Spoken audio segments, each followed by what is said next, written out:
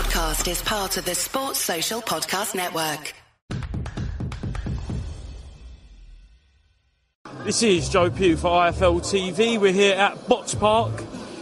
Eddie, that was one extreme to the other, wasn't it, last night? Lynn to Conor McGregor, that was mad. I was knackered. I'm tired today. We were all everywhere yesterday, weren't we? It was a good day. Of course, the press conference, off for the Lynn, great serotonin in there, I'm not Parsons, come on. It was wholesome, wasn't it? It was wholesome. And then on to the Conor McGregor party last night, so a bit tired today, but ready for the weigh-in and ready for a big show on Saturday. How much were the Fishers having it off last night? What? The Fishers? I walked in. You know the funny thing about Johnny Fisher Senior, right? Who's just a legend of a guy, right? You know this Bosch thing? It's not even a thing that he puts on. So it's become a thing. Obviously, he gets paid to go to clubs, and you'd think that he never does it, but they roll him out. And when he turns up at the club, he goes, Bosch, and everyone goes mad, right? I saw him yesterday. There was no cameras around everywhere, and I looked across the thing, and he went, "All right, mate." Bosh. I was like, "Wow, you do that all the time, don't you?" See Conor McGregor? He went up to him and went, "Oh my God, it's Big John, Bosh." And then he went to Johnny Fisher, it's Big John's son. There you go. Legendary. Certainly. It's been, as we said yesterday, this has really been a slow build, but by tomorrow, I think, could be a little bit of needle on this. Well, there's a lot of excitement for this fight and the show because, look, I understand, although Jai Opatara is the number one cruiserweight in the world, to the mass audience, you don't really know who he is. It's a shame, because if you watch the Maris Brady's fight, you see an absolute warrior that broke his jaw in 2 places and fought 9 rounds with it. And then Jordan Thompson, who's, looks $1 million, 6'6" cruiserweight, punches like one of the hardest in the division, a Brit, and you think, wow, on Saturday night, we've got the best in the division fighting an unbeaten Brit in London for the World Cruiserweight and titles and Ring Magazine Championship. That's, back in the day, that was unheard of, so I love it. Ellie Scottney, Chev Clark, Rhiannon Dixon, Jimmy Sain's debut, George Liddard, Maisie Rose Courtney, Shannon Ryan, Ibrahim Suleiman. It's a really good card going into a massive card next week. And can I just say, Joey boy, next week, I was a bit gutted because I reeled off an absolute banger yesterday. But I said Josh Warrington from Sheffield. No, trying to become a 3-division champion, which is true. No, not 3-division, 3-time. Oh, sorry, 3-time. I'm getting a bit older, do you know what I mean? But I also said he's from Sheffield. Obviously, he's from Leeds. But that card next week, I think sometimes you just look at Wood Warrington. Yeah. Terry Harper is fighting Cecilia Brackhouse for the Unified World Championship. Kieran Conway is fighting Linus Adofia for the British title. That's a great fight. Hopi Price is fighting Conor Coghill. Great domestic fight as well. And Janae Boston's in a big step up as well. That's just the TV portion. That is a banging card next week. There's a few hundred tickets left. Get your tickets for Sheffield Arena. I can't wait for Wood against Warrington next week. So I'm looking forward to Saturday next week. I'm looking forward to life. I'm looking forward to everything that's coming. I wake up every day feeling blessed. I think we should be thankful for everything. I think when we sit down for our food, we should say grace. Okay. Random, right? But this is something I've been thinking lately. I used to go to some meals sometimes, and before you'd start, sometimes you go to a family that, is full of faith, and they'll sit down and say, Lord, thank you for the opportunity of, today, and I just want to thank you for the food that you presented for us. And I used to think, what's going on here? As I'm getting older, I think we should do it. I think we need to be more thankful. We need to be more grateful. We definitely need to be nicer to each other. But I think you can't control that. You can control yourself, and you can control what you put out to the universe, and you could control that you're grateful. And I think even if you write down every day or every night what you've been grateful for, I'll do a little shout out actually to Jeff Brazier. I don't know if you know Jeff Brazier. Yeah, of course. Former Leyton Orient player, and then went on to do a lot of TV stuff and stuff like that. About 4 or 5 years ago, maybe even more, I remember him putting out every day on social media, I just want to say, today I'm grateful for blah blah blah blah blah. And I used to watch that and think, Jeffro, what are you going on about, mate? And actually, again, going back to, I think we need to do more of that. If you look individually at your day from yesterday, right? You're 19, right? 20. It's very hard at your age to sort of understand what I'm talking about. It's only really when you get to more of the comfort years, when you start looking back on your life going, I've done a lot. And you mustn't let those moments pass you by. And I think sometimes writing it down, even on making a mental note of it, maybe talking to yourself before you go to sleep, and just saying thank you. It's not about being religious, or it's not about having faith, but like yesterday you should be turning around going, bloody hell, what a day I've had today. I went to the presser, went for a bit of lunch, we all got in the motor with Sonny and me and Parsons and you, we're having a sing-song. Sonny's got his top off, he's rapping, he's doing this.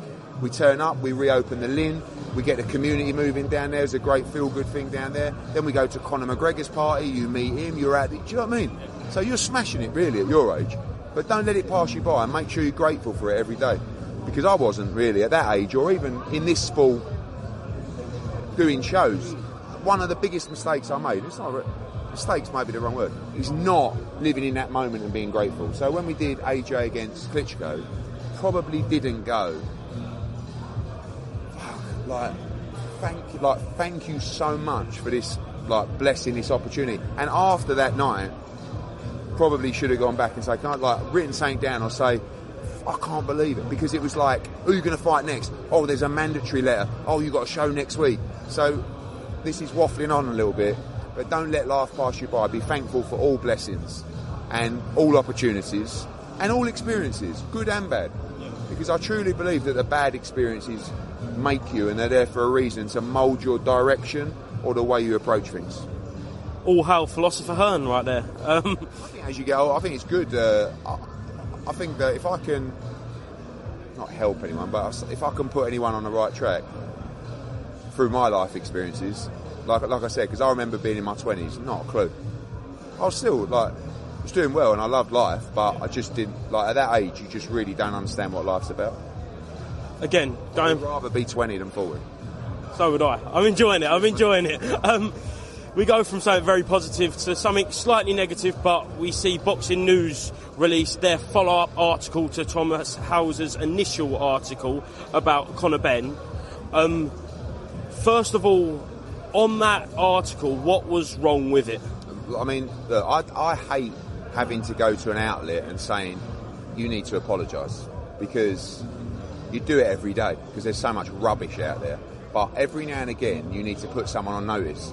Thomas Hauser, in my opinion, has an agenda against either me or Matchroom, or I don't know what it is, but I've seen so much rubbish written by Thomas Hauser, so many untruths. And what I saw in that article was a couple more, and I read it, and I just thought, I cannot believe you are allowed to say that when it is complete rubbish. And the main two things were, Conor Benn, he fights again, a week's notice, he hasn't been tested. How do you fucking know? Sorry, I've done interviews telling you he's been random tested by VADA multiple occasions over the last 12 weeks. You don't even listen. And then he says that the evidence that the scientific evidence that he produced for UCAD was basically disregarded. It's absolute rubbish. And I'm like, as an outlet, and Don McRae did this recently in The Guardian, and I should have, but I just couldn't be bothered. But eventually it's like, you haven't even asked me. So you're building this case, this agenda, and you're not even getting my response to it. There's a journalistic integrity where you should phone me and say, just to let you know, we're doing this piece, and Tom Hauser said that Conor Benn hasn't been tested for this fight. And I'll go, of course he is. Here's the tests. Or, I've already told you he got tested multiple occasions. Or, Thomas Hauser says that Conor Benn produced scientific evidence that UCAD threw out. I say, what was he talking about? And they would never have published it. But they published it, and I just got to a point where I went, I'm not having it. It's too much.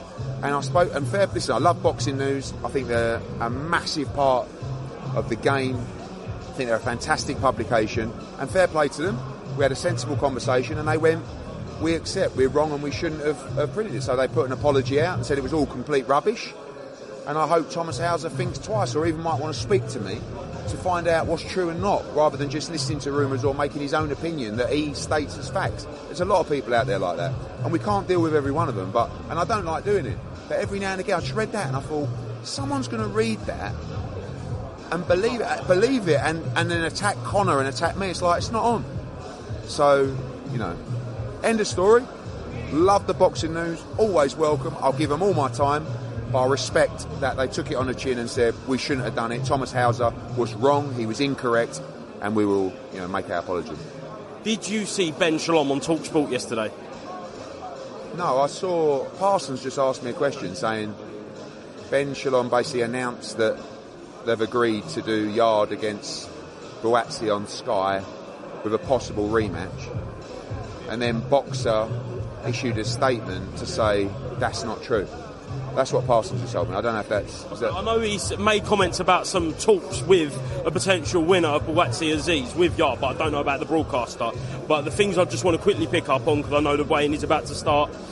He says, you've got an intent to create a divide in boxing, and Matchroom are the most difficult promotional outfit. Is that what he said? Yeah. It's interesting. I mean, I've been in the sport 15 years. I think he was about 8 when I started. We don't need a divide in the sport. We didn't intentionally create a divide in the sport. We created a divide in the sport because of the quality that we produce and the size of our operation. So there is a big divide between Matchroom and Boxer. In fact, it's not a divide, it's a gulf. It's the biggest gulf in the world, bigger than oceans, in terms of ability, in terms of promotion, in terms of the art of selling, in terms of stable, in terms of shows, in terms of everything. So I think Ben needs to loosen up a little. We're giving Ben a great platform to try and build himself as a personality. It's very difficult to do. You know, when you come under fire, you just need to be able to soak it up. And I think, you know, Frank Smith's in that situation at the moment. I don't think Ben does that very well. And we'll see if Frank Smith can take it as well. Unproven. Yeah. So we'll work with anybody. Some people don't like us because we're so successful and massive. And, you know, Sky Sports as a whole definitely aren't happy with us leaving their platform, and it's been a shame because it's really affected the product, and obviously it's mainly affected the profitability around the sport, which has dived and become disastrous since we left. So I wish Boxer all the best, Ben all the best. There's no divide at all. I mean, you know, but happy to work with them. But every time we've tried to work with them or make a fight, they haven't responded and they've pulled their fighter out of the purse bid. That should tell you everything you need to know. Last one, very quick, in relation to accusations about the Conor Benn kind of making that offer. He said there's no way anyone should be making that fight, so it's completely untrue. His representatives who work with Boxer have tried to make that fight. We wrote them a letter recently to confirm that, of which they said, no, he doesn't work for us. He does. He makes a string of fights for them. He made Brook against Khan with them, for them. So happy to explore that further if they think that's incorrect. Of course, if Ben Shalom had a chance to make a pay-per-view of Ben against Eubank, let's be real. I mean, he's so desperately in need of a pay-per-view, they can't deliver any. And he doesn't have any association with Chris Eubank Jr. Wasserman and Chris Eubank Jr. will decide what fight's next for Conor Benn, for Chris Eubank. If Chris Eubank wants the biggest fight for him in boxing, he'll fight Conor Benn. If he doesn't, we'll see what else is out there. But no problems. Look forward to just make sure IFL ask him if their show this week's being VADA tested, yeah? Cheers. Needs to not be first. Do we do enough? Well, I never shut up about it. Must have been about 16, 17. Win it, their guilt wins. Right, the bouncer's guilt wins. This is no good for me. That's the reality. If you want the honest truth, and I see it every day.